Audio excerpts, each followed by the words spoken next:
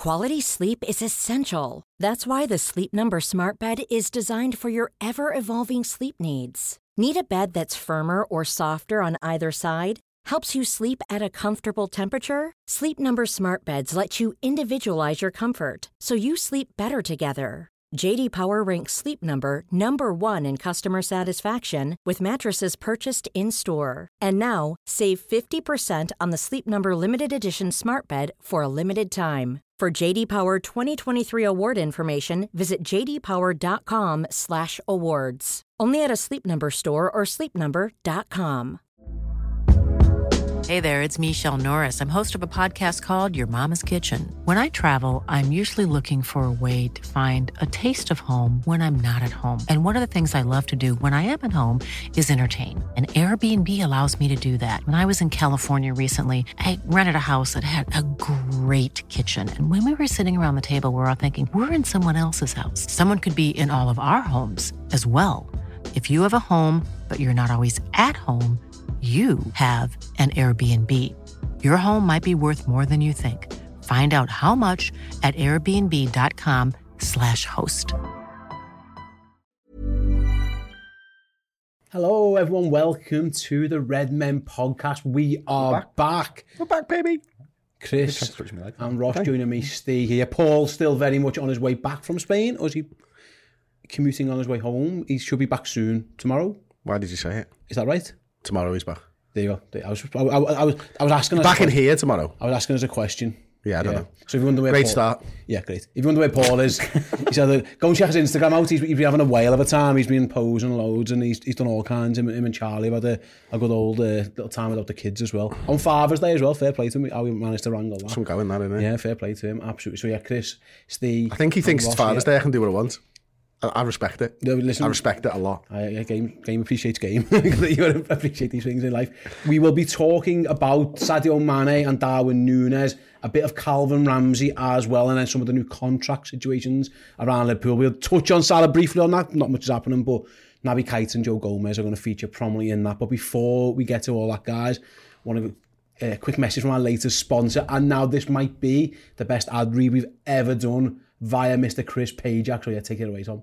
Close your eyes. Join me on this voyage. You're at home. You've checked the latest Liverpool news. You've scrolled Twitter. The house is empty. It's empty. And all you've got is your phone and the internet. What are you doing? Where does that sneaky little hand get to? What are you going to do? Open your eyes. You're playing Raid Shadow Legends with me and you are trying to beat the Doom Tower. This huge tower is basically a giant prison full of bad guys and it's failing, and it's up to us to go in there, knock some heads off before they get out, and to do that you're going to need an army of champions. The regular Doom Tower floors tend to be pretty easy to deal with if you've got a strong team, but the bosses are proper tough and you'll need some serious specialists if you're going to beat them. A couple of bosses need specific mechanics to beat them, like the Scarab King.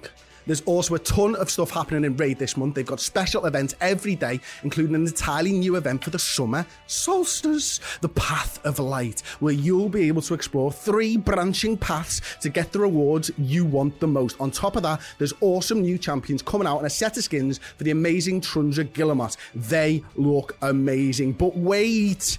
There's more. Raid's currently running a special Deliana chase event where you can get your hands on the amazing Deliana, a brand new legendary champion from the High Elves faction, just by logging in. All you have to do is log in and play Raid for 7 days straight between now and the 20th of July, and you will get Deliana for free. That's it. Deliana is one of the strongest support champions in the entire game. This is the best time to get started in Raid, and if you click the link in the description or scan the QR code here on the screen, you'll get unique bonuses worth $30. We're talking a free epic champion, Vergus, 200k of silver, 1 energy refill, 1 XP boost, and 1 ancient shard, so you can summon awesome champions as soon as you get in-game.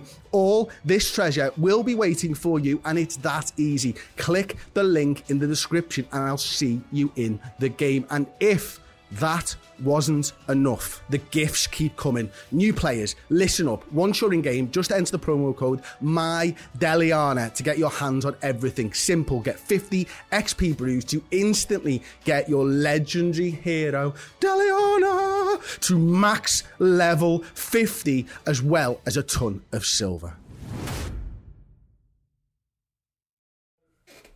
Do you know what? I am 2 days away from getting Are you enjoying Raid, are you? Yeah, 5 days straight now. Yeah, it's good. When I have the house and the internet to myself, I often play with my Doom Tower as well. I bet you do, but this lasts a bit longer. If summer solstice away, that's today. I'm not saying that time recording, so get involved. If you're That's a light event. Yeah, if you're into your mobile games, Raid, Shadow Legends, got you covered. The link is in the description, or you can use the QR code. Rewind the video. Rewind. Is that what we still say that in these YouTubey days? Skip back. Probably a better way of doing it, yeah. And use the QR code, get involved as well. Go and play against Chris Page. Jack, can he play against you? He's got you absolutely covered there. Brilliant. Absolutely fantastic. Thanks very much, Chris. Kick-off question then, before we start talking about all the other stuff mentioned earlier. Very, very quickly, one from Lee Constable in our Discord chat. If you're a Club Legend Redmen Plus subscriber, you get access to that Discord where you can drop in some questions. Lee asks, if you could take one rule from another sport and implement it in footy, what would it be? Ross, I'll start with you first. I've got one. It's not necessarily a rule. It's just something that happens. Okay, so you're just ignoring the question. Well, I've got a boring answer, which is like tennis, and say you can have some calls for VAR, but okay, no, it makes sense. That, so make VAR like an appeal, like cricket as well, where you can't. Not everything's checked. Or the NFL, where you get a couple. You have to ask if to throw the red flag or do the three shouts. Yeah, like in cricket, it's the T, and in the NFL, you have to throw a red flag. Yeah, just the managers have to do that. Like, which they do anyway, but something actually happens, and they get it right. And then, so say you're having a million VAR checks, you ask for it to be checked. But I think it would be loads better if both the teams came out and then the managers came out like Royal Rumble style, just like wrestling, just to have music, like show. That's what I'd want. Like Wolves like doing that. Yeah, just a walkout for a manager for each game. I think that would add to the hype. I think that would be wicked, actually. Yeah. Who was the linebacker for the Ravens who used to have the most amazing run out? I've forgotten. Ray Lewis. Oh my God! Like, when they told him on his last game or something, was it in the Super Bowl? Was it where they just let him go out on his own and he was doing his mad thing? Like, some of that would be absolutely wicked. I don't know how you'd. I'm going to do the same as what I've just called you out for. By the way, I'm not sure how this translates, so we're going to have to play with the rules a little touch. So in basketball, you can't run with the ball, can you? You've got to dribble. I feel like in football, you can't just like kick the ball ahead of yourself. You've got to dribble properly when you've got the ball at your feet. So like, I want to see mad skill moves even when there's no one in front of you. So you've got to, if you want to go 20 yards, you've got to do some mad dribbles to get that 20 yards. So basically what Ronaldo used to do when he first came out. Yeah, basically, what Ronaldo used to do when he came into the league all the time. Just like you see people just, I can't think of anything, so they're doing step overs, which is actually slowing them down a touch. They're trying to get away from the players. But I've got to do a dribble, so I've got to do some step overs and stuff. I think that would make it quite fun. There'll be lots of players with vibes, if nothing else. It might not be the most entertaining, but I've got a few in here then. So let's have a little look in the chat. Ben says get rugby sin bin involved, so something between a yellow and a red. Get an orange card or whatever it is, and you have sin bins as well. Mike Andrews said get a wage cap like loads of other leagues have got. Again, could come on to contracts later. It could be handy for us. In Spirit said the same. The sin bin like in rugby league. I think the board answer is I'm all in favour of the clock stopping when the ball goes out, but you've got like 5 seconds to get it back in, so you can't load a long throw up. You've got 5 seconds to the throw in and 20 seconds for a corner or a goal kick or something. I think I'd be doing that. Speed the game up, and we all know we're getting an hour's skate worth of footy, like not Burnley way when you get 46 minutes of footy in the action. The second one, and a little bit more adventurous, I wouldn't hate if like a netball, only certain players could go in certain parts of the pitch. Yeah. Okay. I think that could be quite cool. Like only strikers and the goalie can go in the box and one defender. What about like, what's the Olympics and that walk? You know, the fast walking. Where you can't run. Yeah. Where you can't run, but you've got to keep a foot on the ground. I'm not saying you don't run. I'm just saying you've got to keep a foot on the ground at all times. Just something along those lines could be quite amusing. Clarence says ice hockey penalties. Instead of penalty shootout. American shootout style. They did that in the MLS, didn't they, for a while? Awesome. Yeah, in the 90s, yeah. Yeah, absolutely brilliant, yeah. If you touch the ball after it's ruled the other team's ball, you're given a yellow card like in handball. Nice. you're basically ruining interceptions then. How are you getting the ball? I don't understand. If it goes out of play, I mean. Oh, if you touch it. So if it goes out for a throw and you go and touch the ball, it's a yellow card. Or if you touch the ball when they're trying to take a free kick or stand over it or something, that would be a yellow card. That makes sense. What about just jibbing off draws and having golden goal? Well, no, because we're not American. Overtime, they hate draws. He says overtime and do away with draws. Yeah, that was one of the shouts. I disagree. I bet he's American. I'd flip it the other way. American sport should include draws. Like, draws happen. Yeah. Sometimes ties happen. It is what it is. Get over it. I'm with you on that one as well. But yeah, if you're not watching this live, let us know in the comment section any rule changes you would like to make from other sports into footy. If you listen as a podcast, well, you can tweet us at the Redmen TV and let us know. Right then, let's move on. The name of this podcast, I called it A New Era. It sounds a little bit like a Star Wars movie. It's not. It's more talking about, obviously, Chris. Or a baseball cap. Should have called it the new. yeah, literally a brand of cap, yeah, as well. Other brands are available. You can get them at Redmen. We call it a Nunes era. A Nunes era. Yeah. Oh, nice.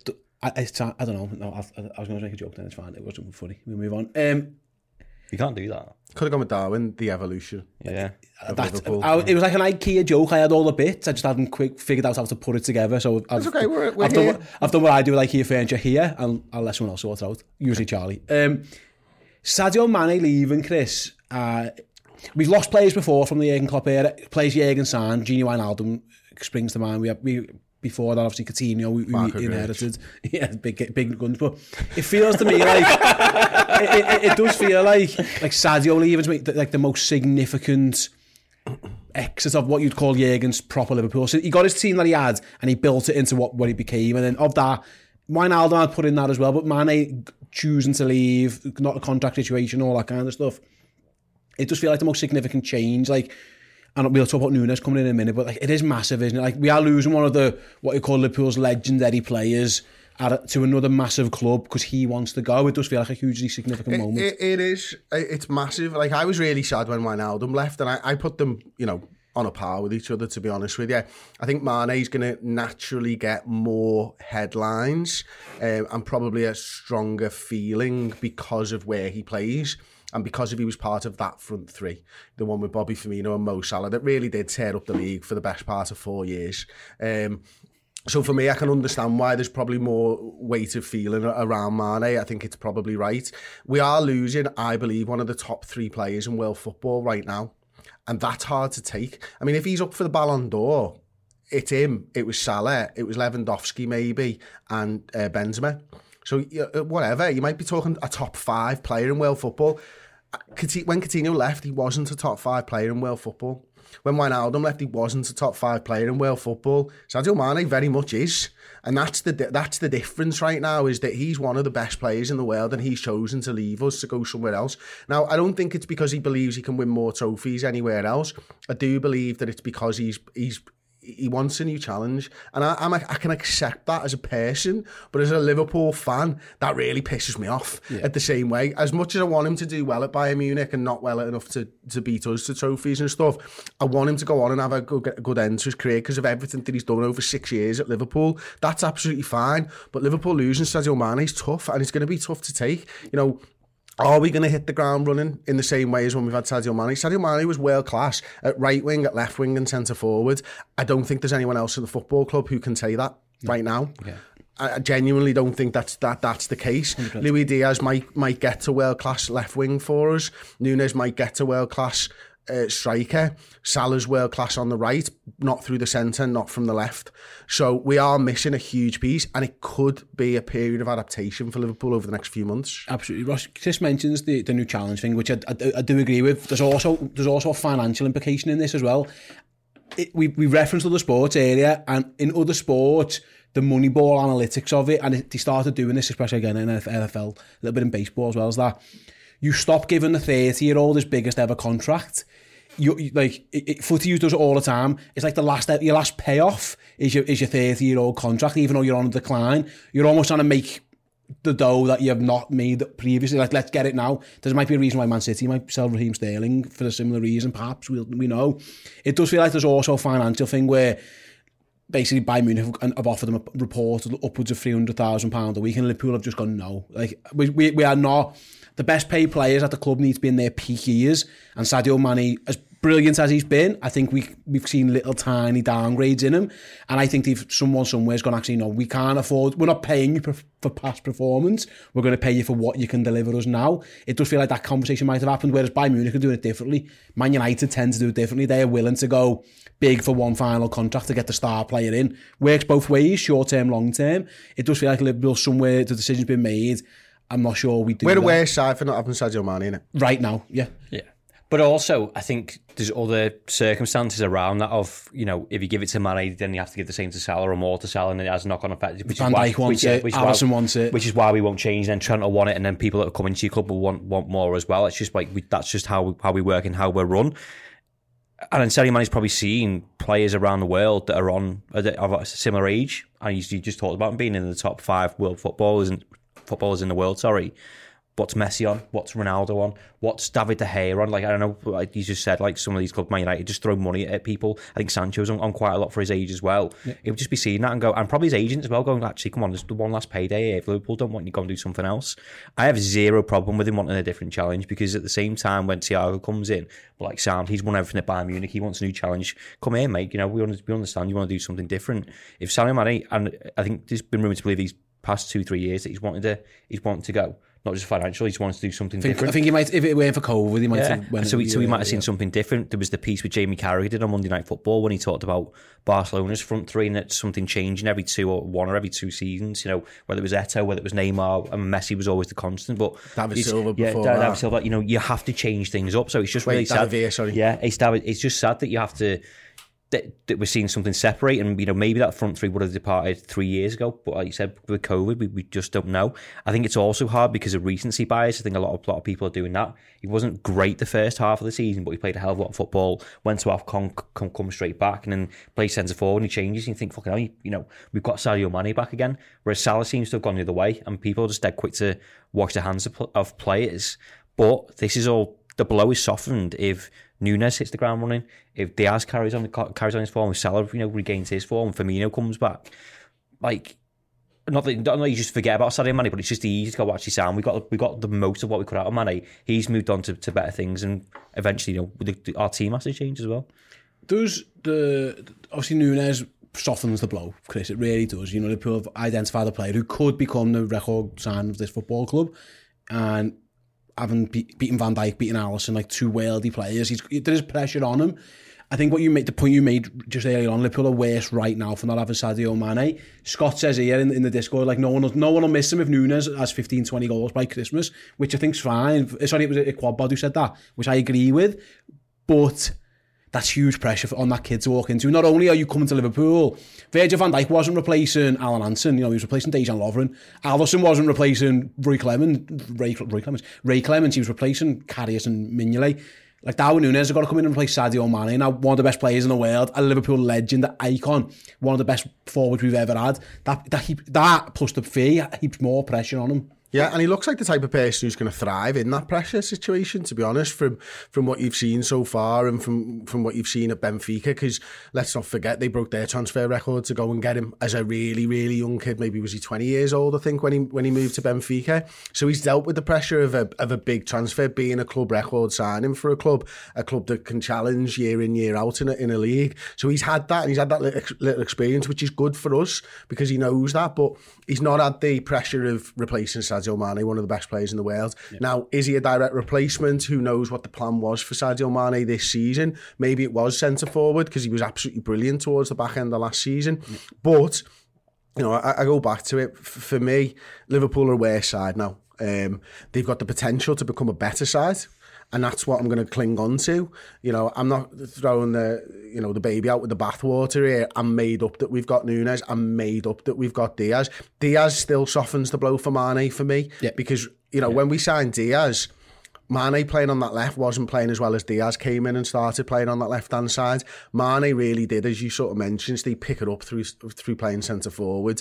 And he was very, very good at that. But if Núñez is able to get the same type of chances as Mane, then I see him bagging the same amount of goals.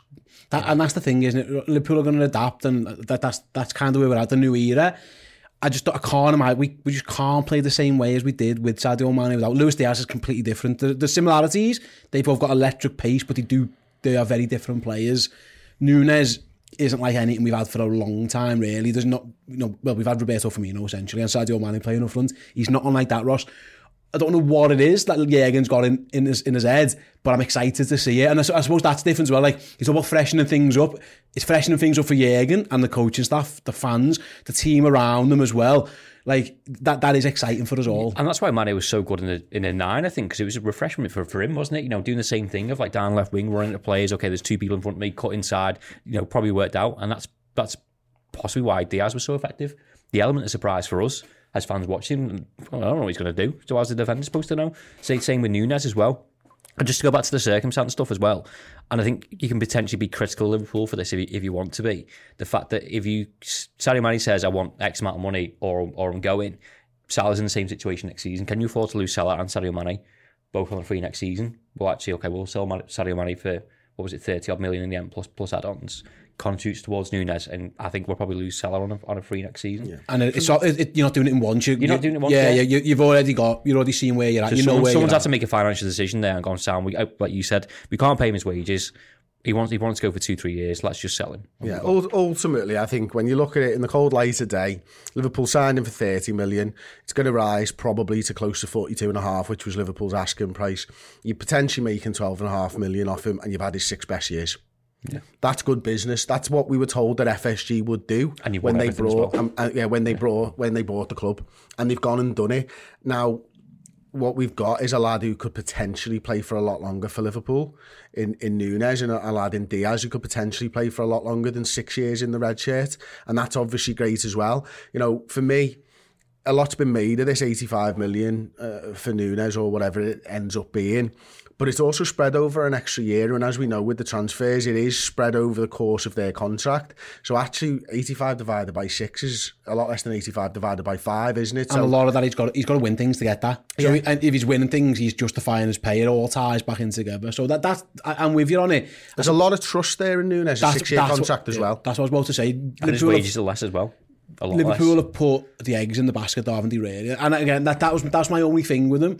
I completely 100% Ross trust the transfer team because they've done amazingly. They've had very few proper misses, and even if it's been a miss, it's been like one that you can kind of get away with. I was having a conversation with a Mank the other day about it, and I said something very similar to him, and he flung back a picture of Naby Keita, and I was like, yeah, but we were talking about bad signings. Naby Keita wasn't a bad signing. I don't think he fulfilled his potential or has fulfilled his potential yet.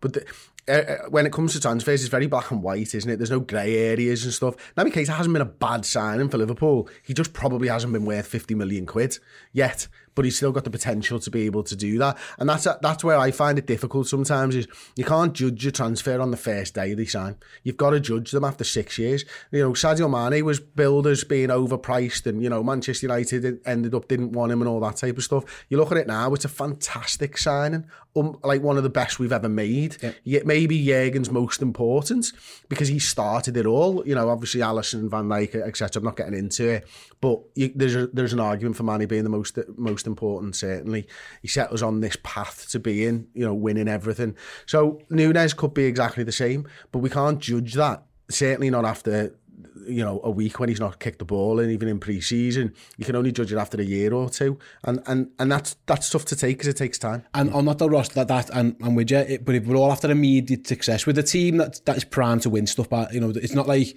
there's lads who are at peak ages or even teetering towards the edge of that. Mohamed Salah is one of the examples who's just teetering towards the latter, which is mad, by the way, he's 30. I understand what I'm saying, but you get what I mean in that to get in there. Liverpool, have they got time to afford a settling in period for Núñez? New language. Obviously, we know he doesn't really speak a word of English. Someone taught him to say like boss or something. Other than that, that's a lot of, again, I'm with Chris on the fact that, he has got time on his side, but also there's a lad, Virgil van Dijk isn't going, in 5 years' time, Núñez, I'm signed with him. Developing. Sorry to interrupt. If this was 6 months ago, everyone would be thinking Jota starts anyway. Yeah. It's just that the back end of the season wasn't great for Diogo Jota, so let's not forget about Roberto Firmino and Diogo Jota there, and a lad Diaz that we know is brilliant and has had that adaptation period. Yep. He's had 6 months. Liverpool's side is one player different on the first day of the season, as I see it, to last season. And we've got an out-and-out recognised striker in for a lad who was filling in a striker. But he could go Jota, and it's the same. Yeah. If we've seen this. So how long does it actually take to adapt to that? Yeah. I don't know. Yeah, it's a good point. Like I say, it's weird, then, because we've seen lads like Fabinho take his time to get settled, Robertson took his time and stuff. But the difference with them is that they were kind of backup players at first. The lads who came in and hit the ground running, Alisson, Virgil van Dijk, they were bought to play. Mo Salah, they were bought to play. And Fabinho had his adaptation period. Robertson was brought in as a backup. Yeah. You know, I look at the roles within the team as well. I think it takes a lot, especially for like Fabinho's role, to learn position where you need to be, reading the play, understanding your team, which I think Diaz has been slightly different in that sense of like he's been told just go and beat yourself, just get to the end of the season and work the rest out later. Robertson's obviously got to be disciplined in his defensive work as well, getting forward, so it's a lot harder than just kind of playing up front, feed off your teammates. But all transfers you need time to adapt. Like how many times have we seen and it's quite ironic, a Man United fan was telling you about Navigator. How many times have they spent loads of money on players that were coming in to be the big thing? And they haven't turned up. But Pogba's just left. Jadon Sancho was disappointing for me. No, but I'm with you. But that's my point, is that you can't just assume Darwin Núñez is going to be boss. And that's the risk, because we know Sadio Mane is. You've got Firmino and Jota there. Fingers crossed. Jota's the one, isn't he, Ross, for me? Jota, I'm with you on Firmino to an extent, but I think Jota's the one he's prime age. Like if I'm him, I'm thinking, forget about the new lad. I've got a chance to nail myself down in this team right now.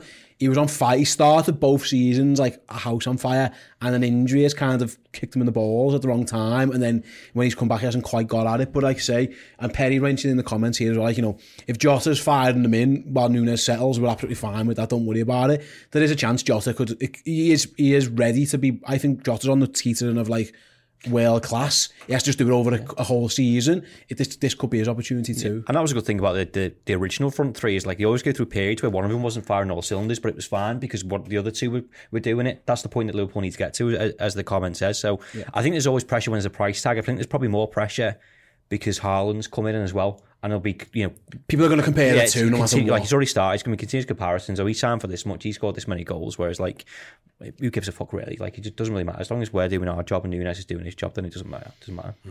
But to tie a bow on this one, Chris, like it is like, is this like the most significant change of a player from one to another that you think of since Klopp got his team? So I'm talking since he signed Alisson, we had a world-class league-winning team. This is like the biggest change we've had, isn't it? Again, is it nerves? Is it excitement? It's both, to be honest with you. And I think that's right. And you circle back to the topic, the start of this topic, is that Sadio Mane is going to be very, very difficult to replace. He really is. And it might take more than one player to replace him. And that's where it comes down to. We might see more Jota on the left-hand side again. We might see Firmino playing a little bit more all over the place. We might see a change of formation. It's the not knowing, isn't it? But, for me, in potential, Liverpool could be a better side. But right now, we're not. And that's tough, because I think when you're competing for a title with Manchester City, you've got to be your best from week one. And I don't think Liverpool are going to be the best from week one. But I think that the difference is, I think we've got a world-class team. When you throw it back to when Sadio Mane came in, and the feeling was probably similar. £30 million when he came in 6 years ago was quite a lot of money, especially for Liverpool, spending money. Why is he going to be any good? What's he going to be? He happened to start like a house on fire, and he was excellent. That first goal against Arsenal, I think we all went, fucking hell, got ourselves a player here. That's the potential, though, isn't it? But he never had Van Dijk and Alisson and all these other players around him, which helps subsidise. Like, if you don't have a good performance, it's okay because you still got like 10 other world-class players around you. Yeah, and last week, obviously, me, three guys here in the studio, we reacted to the fixture list as it came out, the Premier League fixture list. Redmen Reacts, that's on Redmen Plus now. If you want to go back and watch or listen to that, the fixture list might have done us a favour in this regard. Then, Chris, you're talking about it might take us a little bit of time, to get up to speed and where you're at. Well, Fulham, Palace, Bournemouth and Newcastle, 4 of your first hard games are trip to Old Trafford there as well. Like, there's opportunity there for Ross to say, if someone is just struggling a little bit and you need to bring them along, the other 10 lads can be Fulham and Palace, they can beat Bournemouth, they can beat Newcastle. That's a positive. It isn't straight, it isn't frying pan into the fire straight away. If Núñez and Liverpool do need a bit of time to adapt, your levels and your skill, and Mohamed Salah, for example, can just help you beat those sides while you get there. Looking at the stats last week for the stat show on Redmen Plus, he challenges for the ball high up the pitch a lot. Yeah. Now that means he's got an understanding of how to press and when to press, and he wins the ball back a lot. I think we saw that against us a little bit as well. Yeah, I think that's and that's good. That's what you need, I think, to showcase before you get to Liverpool, that you've got the capacity to be able to do that and the willingness to be able to do that. I think that's important. Where Liverpool will be better, I think, from week one, is they'll have a better finisher.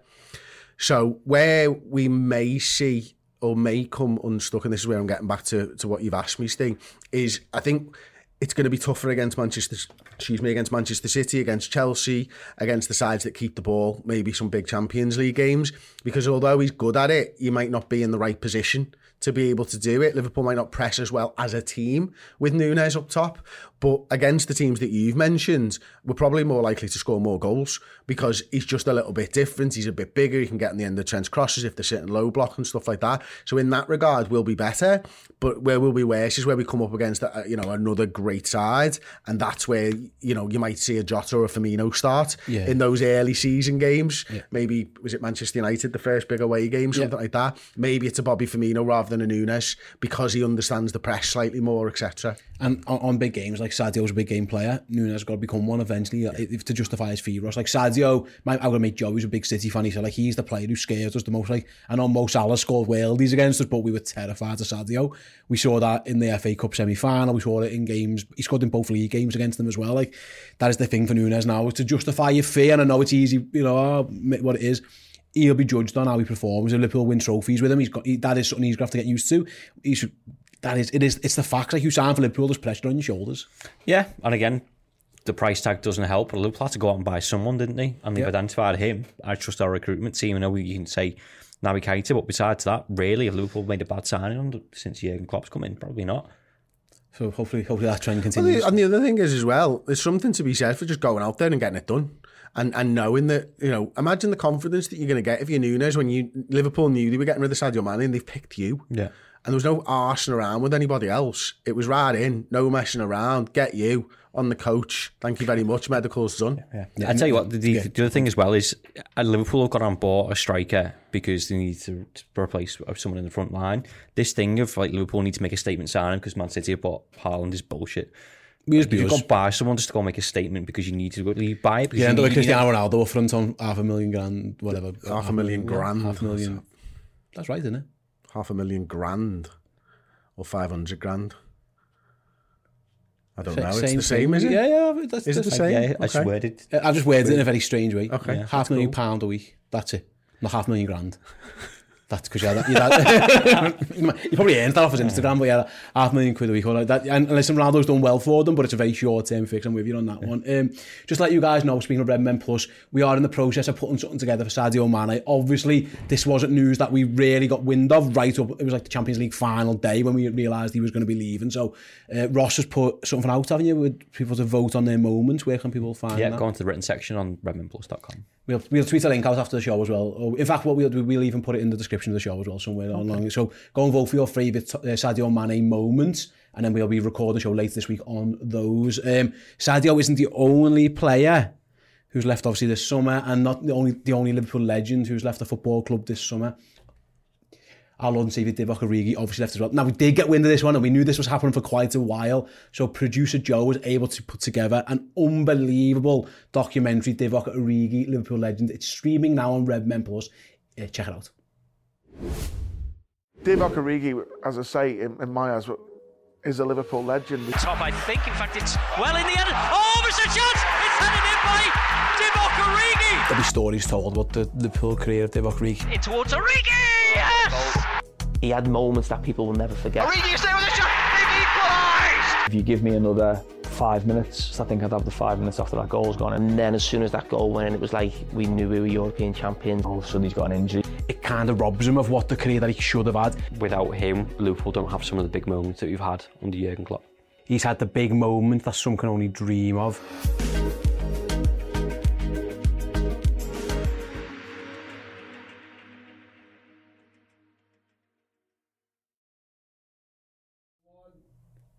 There you go. Divock Origi, Liverpool legend, streaming now on Redmen Plus, both in video and podcast form. I advise you watch the video because it's really, really cool. But obviously, we've all got lives to live. You've got to be on the go. So it is available as a podcast documentary as well. Joe has done amazing work on it. You'll even hear, insights of some of his ex-teammates, Van Dijk, Elliott, Robertson, Henderson. They're all speaking about Divock as well. Oslo? Yep. Neil Jones, Steve Hunter, the corner taking quickly legend. He's in there as well. So yeah, that's on redmenplus.com now if you want to get involved. Right then, before we move on to our next conversation about Calvin Ramsey, I've had some pretty sad news. Actually, I've seen John Achterberg, friend of the show, tweet about our good friend Rachel, who is one of our Redmen Plus legends. She's an absolute superstar. Unfortunately, it looks like she's passed away. So I just want a quick message to Andy, who we know is a big Redmen fan as well. Rachel often attended our live shows as well. So our thoughts with you, Andy, and the family. And it's really, really sad news for Rachel. She's a lovely lady. They were there at our live show last week, and they've been such big supporters. I remember they were at another live show in town. The Genk game, the one with Alan Kennedy, with Alan Kennedy and stuff. And she's been a massive supporter of us from the very beginning. So just want to pass on my personal condolences to Andy as well, and to all of Rachel's family, because I know how massive a Liverpool fan she was and how passionate she was. It's really, really sad news. It literally just happened while we were filming then. So I'm really sorry to hear that, Andy. Hope you're okay. If you need anything at all, make sure you reach out to me. I think you've got my email address. Feel free to reach out, even if it's just a vent from someone who's outside of your circle. Please do. Yeah, I thought with you, Andy, and all the family as well. Yeah, bless her, absolute bless her. Right, then we'll move on to the next topic, Ross. Let's talk about Calvin Ramsey then. Liverpool got the deal done over the weekend. Not as much fanfare as Darwin Núñez got, but still enough for Ramsey. First of all, why is he number 22? What's wrong with the number 2? Is it just because it means poo? Because why he's a right back? Why isn't he number 2? There's never been a faster or easier way to start your weight loss journey than with PlushCare. PlushCare accepts most insurance plans and gives you online access to board-certified physicians who can prescribe FDA-approved weight loss medications like Wegovy and Zepbound for those who qualify. Take charge of your health and speak with a board-certified physician about a weight loss plan that's right for you. Get started today at plushcare.com/weight-loss. That's plushcare.com/weight-loss. plushcare.com/weight-loss. Here's a cool fact. A crocodile can't stick out its tongue. Another cool fact, you can get short-term health insurance for a month or just under a year in some states. United Healthcare short-term insurance plans are designed for people who are between jobs, coming off their parents' plan, or turning a side hustle into a full-time gig. Underwritten by Golden Rule Insurance Company, they offer flexible, budget-friendly coverage with access to a nationwide network of doctors and hospitals. Get more cool facts about United Healthcare short-term plans at uh1.com. Hey there, it's Michelle Norris. I'm host of a podcast called Your Mama's Kitchen. When I travel, I'm usually looking for a way to find a taste of home when I'm not at home. And one of the things I love to do when I am at home is entertain. And Airbnb allows me to do that. When I was in California recently, I rented a house that had a great kitchen. And when we were sitting around the table, we were all thinking, we're in someone else's house. Someone could be in all of our homes as well. If you have a home, but you're not always at home, you have an Airbnb. Your home might be worth more than you think. Find out how much at airbnb.com/host.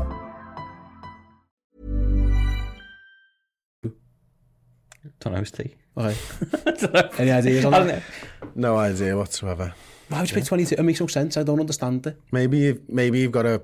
Was he 22 for Aberdeen? I've got no idea. I mean, okay. Well, there's no way of us knowing. We don't have computers in front of us. Find that out. So, look, maybe I'll speculate wildly. Maybe he doesn't think he deserves the 2 yet. Maybe he wants to break in to be Liverpool's right back.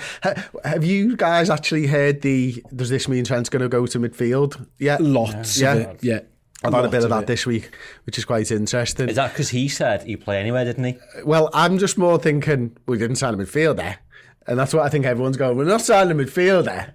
And we've signed the right back. So maybe Trent's going into midfield. But I thought Bobby was going into midfield. Who knows? I'll go into fucking midfield if you want, and I'll wear the number 2 for Steve. And I'll be quite happy with it. But look, I don't know. Like, he looks like a real talent to me. He looks like a lad who plays the same way as Trent Alexander-Arnold, and that's brilliant. That's what we need. And a lad who can improve and learn from Trent Alexander-Arnold. will he automatically come into the side and make Trent a midfielder? Not this season. Just not yet. Maybe down the line, who knows? But until Klopp starts playing Trent in midfield, he's going to be the right back. Yeah, I think you have to applaud his attitude as well, actually, because I think the difficult thing with getting a right back, the question always was, who's going to come in? Who's going to come in knowing that you're up against the best right back in world football, and he has been the best right back in world football for years and will continue to be? Yeah. Are we going to, not unhinging, but I think he's obviously made aware that there's plenty of games to play next season. Hopefully we go do what we did last season or get close to that. The 5 subs rule means Trent can have some more time off and you can get some more out of him, but you then replaced him with quality. Neco Williams looks like he's on his way out. I know James Milner is staying, but you're just solidifying your squad really. But fair play to Calvin Ramsey to say, actually, I want to be the man to do that. And it was interesting reading his interview. He did say, I'll play right back, I'll play left back, I'll play midfield, I'll do whatever you want. He wants to learn. Yeah, that's what it comes down to. And he was very confident. He was like, I've got my technical ability, I'm good at this, I'm good at that. First of all, he is number 22 for Aberdeen. A few people in the comments mentioned it, and I googled it as well. You were right, Chris, so maybe it is just that. Maybe I haven't, I probably should have checked that beforehand. But really, I think we came to the right answer regardless. You got there in the end. Go team. Does a number 2 add more pressure? On your shirt, not in general. Depends on about the night before. Just a number 2 on the back of shirt, more pressure. Like, he's already coming in for Trent. If you come in and go, gives number 2 shirt. I think he just didn't want Jurgen Klopp to come in and go, who does number 2 work for? There's a 20-year-old reference. Nice. I can completely understand the reason why he didn't go for it now. Absolutely, yeah, makes sense. How much do you think we're going to see of him, generally speaking? Because a lot. He's going to be on the bench. I can see him from where I sit. Okay. How much do you think he is if Trent isn't playing? Is it 500 minutes? Is it Calvin Ramsey if Trent isn't playing, or is it still Joe Gomez? Is it still, you know what I mean? No, I don't think more than that. Maybe if you include in cups and stuff like that, maybe potentially. He's probably going to get early rounds of the cups, maybe. Not a lot in the Premier League. Yeah, I'd definitely say under 1,000 minutes in total. Yeah, you think so, wouldn't you? But get through October with him, don't you? We did the fixtures last week. It's just horrendous that month. That's my point. But then you could use Joe or James there or something. That's my point as well. I've got a feeling this isn't the season where he's Trent's proper back up. He might be in like a couple of cup games where you throw him in, where he might take the place that Conor Bradley was having or whatever. But I still think, if Liverpool playing Man United away there at Old Trafford and Trent touch with is unavailable, touch with he's not, but Gomez plays or Milner still plays, like there's going to be an adaptation for him as well. But it's nice and exciting to see that Liverpool have gone and got what they think is another top talent. They did it with Elliott, they did it with Kay Gordon, again a little bit younger. They've gone and done it again. The scouts have found this kid. I watched his YouTube video of him when he was like a kid doing the dancing around the skills and stuff. That was enough for me to sign him. They've obviously done more on it, but it's exciting. And again, going back to Núñez, we're expecting a lot from Núñez. We shouldn't really expect any from Calvin Ramsey year 1, maybe even year 2. No, and this is why there's so much pressure on young players. I think we spoke about this last week or the week before, because Trent is so young and so good. That's the new level that we go, well, if you're 19 years old, you've got to be as good as him. And if you're not, then you crap, which is wrong, really. Yeah, all the best. Well, yeah, exactly, which is wrong. Same with Curtis, same with Harvey Elliott. But like Chris says, if he wants to learn, now's a good time to get him in and nurture him for a season or 2 under Trent, or with Trent being in the training ground with Thiago, Trent, James Milner, who's obviously staying for another year, who can, on and off the field, can teach these people how to be. Yeah, you can look at it, can't you? As I think that the one thing is, for a young player coming into Liverpool, there's 2 ways of looking at it for me. You come in and you're going to be the backup for Trent Alexander-Arnold for 10 years. That's the wrong way to look at it. You come in and you be the backup and you learn and you soak up as much information and you get better. And that's what clearly from what LiverpoolFC.com put out on the video section, one of their subscriber videos, when you watch that interview, that's what he's focusing on. It's about learning, it's about becoming a better player, using the facilities at Kirby to become more than you are right now. And then if you can't get in, you go and do something else. Look at Nico Williams. He's got a great career for a lad who's not been a first choice right back yet. He's going to play the World Cup. He's having a great career. Yeah. And that's the branch that you want to sort of take if you're a young player. Get myself to the best that I can be, and if I'm still not good enough at Liverpool Football Club, I gave it a fucking shot. Yeah. I shot for the stars and I didn't quite make it. Yeah. So what? You know what I mean? There's thousands of players who will have worse careers than Calvin Ramsey for going and trying to do it this way. No regrets. He's not having any, is he? I loved the interview when, first of all, he said about one day right back, and he was talking about Trent. Isn't it crazy, Ross, that Trent Alexander-Arnold is somebody's like role model who plays for Liverpool now. Like that's how old I feel. Trent is because he's been around for so long, but he's only a kid himself. But he says like Liverpool asked him, you know, when Calvin Ramsey won his Young Player of the Year award up in Scotland, he mentioned Trent in his speech, and he said why. He asked him why, because he's brilliant and I've looked up to him for ages.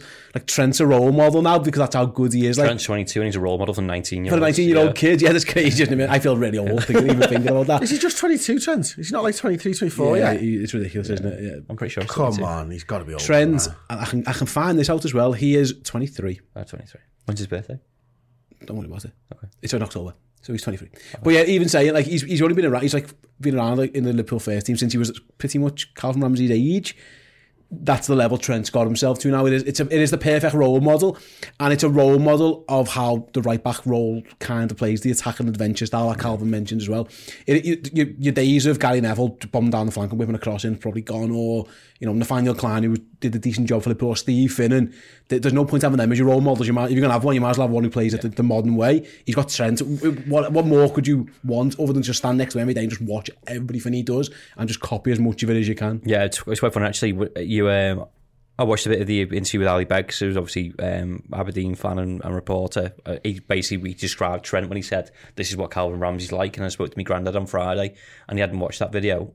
And he said what's he like? So obviously watches a lot of Scottish football, and he said exactly the same thing. He's like, he's a kid, but a kid will always have stuff to improve on. His defensive work, but going forward, he said you've got yourself a player and a half there for such a young age, and to have that confidence in balls to go forward. Because I think it's half younger players, and this is maybe something we've seen with Neco Williams, which was made worse with not having fans inside the stadiums. But like you can see his confidence was shot as soon as he got his abuse.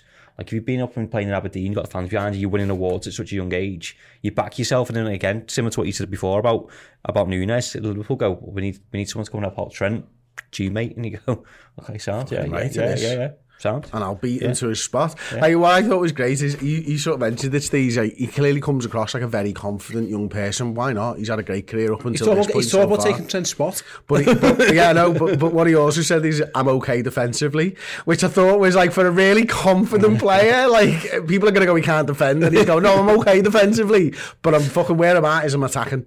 And that's what you want to see as a Liverpool player, isn't it? You know, those right backs, they do have to defend, of course they have to defend, and Trent's massively improved the defensive side of things, but what's going to set a right back apart right now for Liverpool is how they attack.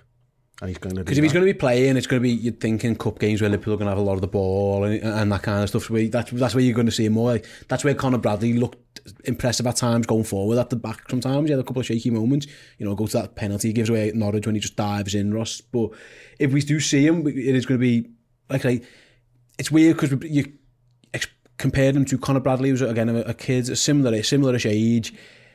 But Ramsey's been playing first team football for Aberdeen. He's played 30 odd games last season. He's started his proper career off almost. If there's a battle between those two, you're going to edge towards Ramsey, which makes me think like these other lads. You might look at a Bradley or a Beck or whoever going out on loan to try and match that experience, because they're not going to probably go and get it now. No, and they'll feel the same thing. If they thought, you know, last pre-season they were in about the squad, or you know, they went on pre-season tour and they were getting games, I think Bradley and Beck were two of the players that kind of stood out, actually, because you've not really heard of them, but you keep an eye on them, go, actually, they're decent, these lads. But they'll have seen Calvin Ramsey come in and go, well, it's either going to be a kick up the arse or they won't do anything. And they probably need a kick up the arse to just do what you just said there and go, actually, I'll go and prove myself somewhere else. I'll get first team football and I'll come back and I'll challenge for that spot. No, you're right. It's going to be interesting to see how it all pans out. He's another one to keep an eye out. Pre-season kicks off, which is crazy, by the way. We've only just finished season, but like Liverpool's first game was like less than a month away now already. 3 weeks today, something like that. Yes, it's crazy. Wow, maybe less than that. Yeah, it's mad. Yeah. He's another one you're looking forward to having a little watch of, isn't he? Like we kind of know how everyone does things now. But getting your first glimpse of Núñez and getting your first glimpse of Ramsey and obviously Carvalho as well, that's one of the bonuses of pre-season, seeing these new lads and play. What formation we're going to play, is it going to change? I know me and you agree last week that we probably think it's going to stick at 4-3-3, but do the roles change? How does the striker role evolve with Núñez rather than somebody else up there?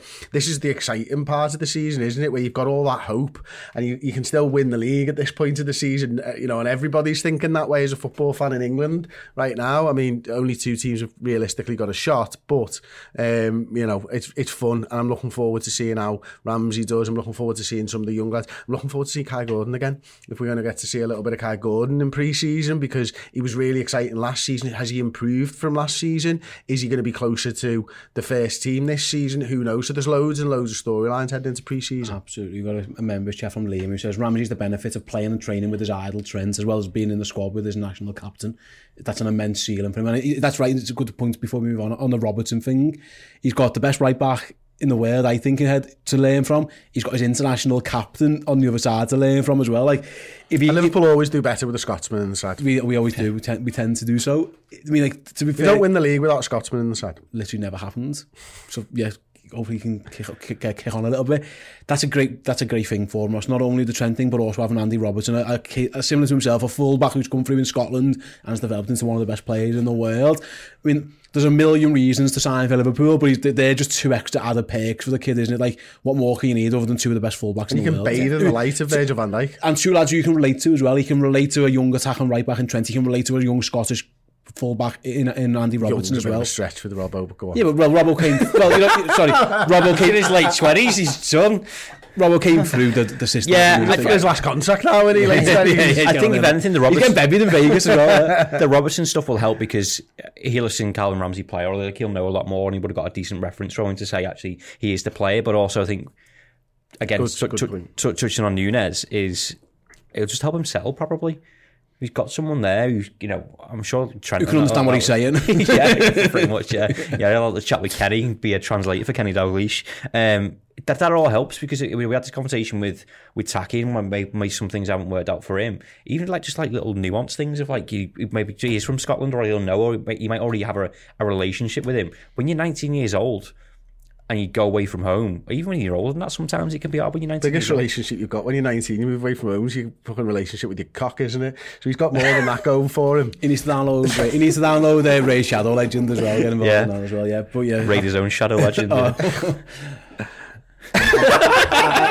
I don't even know what that means, but it sounded rude. So we're going to move on. Yeah, guys, Ross just mentioned it briefly there on Redmen Plus right now. If you want even more on Calvin Ramsey, I spoke to Ali Begg. That is there. There you go. Thanks, Tom. Can we go to the petition that he joins up with Wingmen as well? I want Kostas Tsimikas and Ramsey and Trent and Robbo in the new series of Wingmen. That'd be cool. You can do that yourself. Petition.org, is it? Sounds right, doesn't it? Change.org. I don't know. Yeah, fine. Is that? That might be, yeah. Sounds like something that you can delegate to Ross. Okay. It does sound like something you can delegate to Ross. Yeah, anyway, change. Just, you be you, mate. You be you. Comfortable in your own skin. Yeah. What I am. Expert Insight with Ali Begg. That's streaming on Redmen Plus right now as well. As Chris mentioned, the stat show, that is on there as well, looking into Darwin Núñez. Again, not just blowing smoke up Chris's backside, but really, really good show. Very, very informative and even more exciting to get new transfers. So yeah, they're both on Redmen Plus. If you want to get involved, again, video and podcast. Dead easy, redmenplus.com. Get involved. That's right. Well, go on. Nothing. I have to keep it to myself.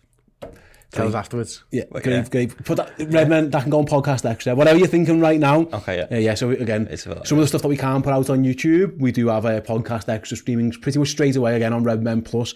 It's kind of like the Secret Club. It's a bit like Fight Club. You can't talk about what happens in it. And Ross will, whatever that was, Ross has made a note of it. And he can explain what it is. Would it get us kicked off YouTube? No. I'll tell you in the break. Look forward to the podcast extra. Right, then let's talk about contracts. Salah talks, Chris Liverpool, the latest reports are just going to crack on. They're going to try and get it done. There's no confidence either way. They're happy with how Mo Salah's acting, his performance levels, they're not worried about any of that. We can kind of park that there for now. That will rumble up until the point when Mo Salah probably leaves for next summer. What's interesting is that two of the more fringe players around the team, I think it's fair to say we've had question marks, Naby Keita and Joe Gomez. The reports are when pre-season starts, Liverpool's aim is to get those two both tied down. Surprised by either of them? Like, there's even... Yeah, I'm probably more surprised by the Joe Gomez one, if I'm being honest. I think, I was quite forthright with my opinions of Joe early on in last season about how I think he'd lost that little yard of pace. The sharpness just didn't seem to be there for me. Probably one too many injuries is what I thought. Now, when he came in and started playing right back towards the end of the year, he allayed those fears, to be honest with you. Yeah. Started to see more of the player that we'd seen previously. He clearly looks like he's up for the fight here. That, he doesn't want to be a right back. We know he doesn't want to be a right back. But, you know, he believes probably, you know, Matip another year older, that he can maybe displace Konate or Matip at centre-half, but he's willing to buy this time, and I like that. You know, if that's something that he's open to, I respect that, you know, someone up for the fight. So that probably did surprise me a little touch. Naby Keita, not so much. I think he's done really well. Again, I mentioned before, I don't think he's quite fulfilled his potential at Liverpool, but he's certainly on the way to showing that he can put a full season together, which was important for him, and being integral when he does play. Yeah, I think that the Keita one's interesting because I think there's so many different ways you can look at it. He's a Marmite player. He is the one who just divides. But in doing so, I think you give him a new contract, you're showing him that you value him, potentially, which, you know, again, coming back to confidence can do in the world. I've got to go, actually, well, the backing me, that helps a lot. I think if it doesn't work out, then ultimately you've just protected some of his value by giving him an extension to his contract. How many years has he got left on his contract? I think he's got 2 left, hasn't he? Because I think there's, was it Bobby? Bobby's only got 1 left as well, hasn't he? Yeah, I think.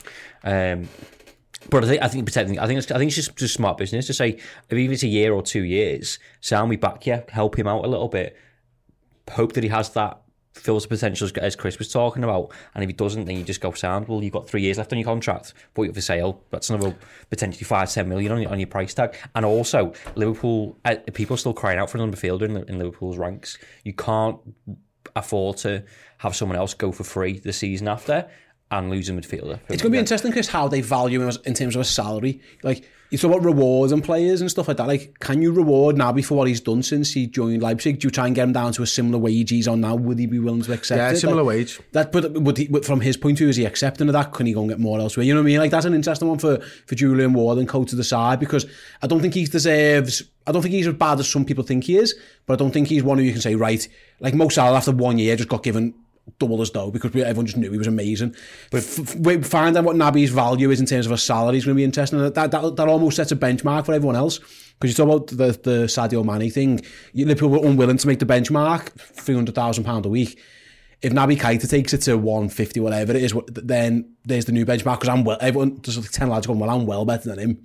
That's an interesting point for them to work from, isn't it? For me, it's a similar wage. I think it's canny business. I think Ross is right, to be honest with you. I think it's a case of, look, right now, from the outside looking in, Liverpool haven't signed a midfielder, and you can quite easily turn around to Naby Keita if you want to and say, look, you're the guy. You're the guy. You know, you're the reason we've not signed a midfielder. Whether you're going to go and sign a midfielder next year or not, quite honestly, to be brutal business wanker about it all, tie him down for that extra year, maybe 2 years on a similar wage. Buy yourself some value in the transfer market if you want to sell him later on. If you don't, great, you've got a player there that you're comfortable with while you decide who the next piece of the puzzle is. So for me, it isn't so much, we know that you can still fulfill your potential contract for him. It's not you have fulfilled your potential, here's more dough. Just to clarify on that, by the way, our mates at this Anfield say Keita, he actually expires in 2023. And I don't know, sometimes there's options and all that kind of stuff involved, we don't know, but yeah, so essentially another year left before he moves. Is it Ox 2023 as well, isn't there? Yeah, Bobby Firmino. Yeah. So it's June, July 2023, so we've got one more season of him. Yeah, before he could leave for nothing. So he's in the same boat as Mo Salah, essentially. Also, just going back to the amount that he's going to get paid, when he goes into these negotiations, he's going to need evidence or something on his side to say, I deserve 200, 170, whatever it is. He hasn't got that. He hasn't got it. No, he hasn't. And I think it's fair to say, like, I don't think he's crap, and I think he's a good player, but I think he's underwhelming is the one. I think when he's at his best, Chris, he is unbelievable, and I think he does get in Liverpool's best team. I think how he plays, coming on at very late notice in the Carabao Cup final, I thought he was really good. I thought he was excellent against City in the semi-final as well. You've seen the glimpses of it. Man United away as well. Excellent, yeah, brilliant. That's the Naby Keita. Liverpool need to figure out somehow, whether it's with bonuses or whatever, eke that out of him, because if he's that, there's absolutely no question. If he'd have been like that for 2 years, he'd be getting the talk like we talk about Thiago. Because at his best, he's unbelievable, but his floor is so low, and that's why it's hard to value these players, because even if he was somewhere in the middle more often than not, you'd kind of have a rough estimation. It's because he fluctuates so much. That's why the frustration with Naby sometimes I think you're absolutely right. I think it goes back to something you were saying on an earlier topic today. Naby Keita's got the ability to play at a world-class level, but he's not world-class, because world-class for me, you need to have that ability, and you need to have the consistency to put it together for 1 or 2 years. All the time. And that's the difference. difference. You know, Wijnaldum was consistent every single week. You knew what you were getting of him. Probably didn't have as high a ceiling as Naby Keita, but his floor was so much higher, wasn't it? And that's the sort of point, isn't it? Naby Keita on his day is unplayable, but he doesn't have his day often enough. Yeah, I think he's also tied with the Villa and Real Madrid games where he comes off at half time, where ultimately it could have been anyone in neither of those games. But he was clapping them. But he was. But so were 10 other lads. 10 other lads in the Real Madrid game were definitely crap as well. Yeah, absolutely. But it's him that comes off. Even in Villarreal, he was the same first half. But again, it was all of them. He could have done any. He could have done any. He could have made any change he wanted to, and he stuck with Naby, and he got rewarded for it in the second half. Be interesting to see again terms and wages and stuff on both of these, because these are essentially at the moment. This isn't like Mo Salah and Sadio Mane, Chris, where you're trying to tie down a first team nailed on player. It's going to be interesting to see how Liverpool set the benchmark of wages for essentially backups. Naby at the moment is a backup player. He shouldn't be. I think he's talented enough to be in the team. I think as a footballer, I actually think he's more talented than Jordan Henderson. As a pure footballer, but the all-round package just hasn't been there, and consistency is one of the reasons. Joe Gomez, I think, is fantastic, but he hasn't been at the levels of the others right away.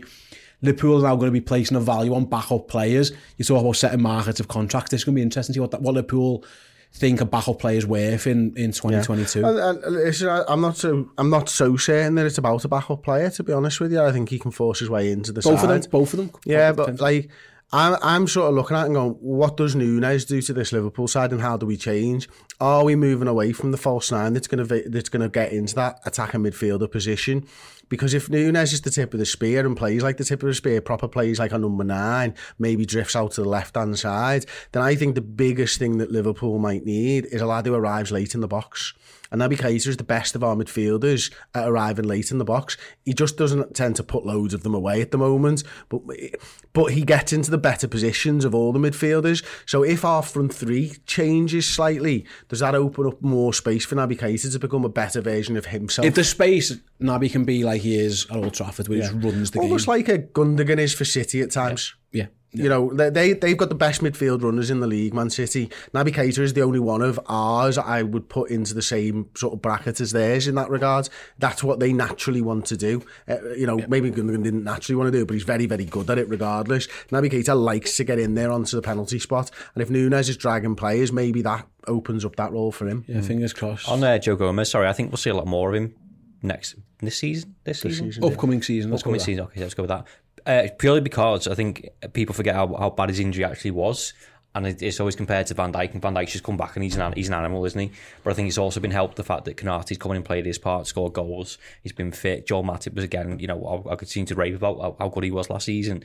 The pressure wasn't on Joe Gomez to be rushed back into football, so whereas now, again, with 5 subs, you've got the option of Joe Gomez right back. It's going to be hard to displace Konaté, I reckon, this season for anybody. And I'm a massive Matip fan. I don't think the flip side of those games. I'm just saying, there's cup games or the 5 subs. It's like we've got Joe Gomez there. There's more and the right back stuff. There's more of a use for him this season than there was last season. I wouldn't be shocked if Liverpool are 3-0 up in a game if Joe Gomez does half an hour right back more often, because you can't always take you always against subs. You always change one of the front two, one of the midfield, and there was a spare one which was often even a midfielder or striker, depending on how the game was going. Now he's got 5, he can look after Trent more. He can even look after his centre-halves more as well, so yeah, I'm with you on that.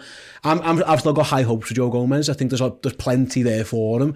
Opportunity is going to be hard to come by, but like that's when you play for Liverpool, that's where we are. Right, let's do the wrap-up then. I mentioned before about Podcast Extra, that'll be streaming on Redmen Plus a bit later on. A few more of your questions that we didn't use for the kick-off questions. I'm going to find out what Ross's horrendous joke was as well. I'll push us on that. Before we wrap up, any other business? Chris, how was Father's Day? Did you have a good Father's Day? Father's Day was good. I saw you grilling. Lots of meat and drank a lot of beer. That was fantastic. Went to see Nine Inch Nails last night in Manchester as well. That was pretty fucking cool. It was a proper rock concert. They were brilliant, actually. I love that you're a rocker, because you don't have the persona of one. But then when I've seen you with that in that environment, and it is very much in it. I reckon that's a good quality to have. Yeah, I like it. Your ability to change it, like a chameleon. You're adapted to your surroundings very, very well. Yeah, I like that. Okay, nice. To rock out with your Shadow Legend out.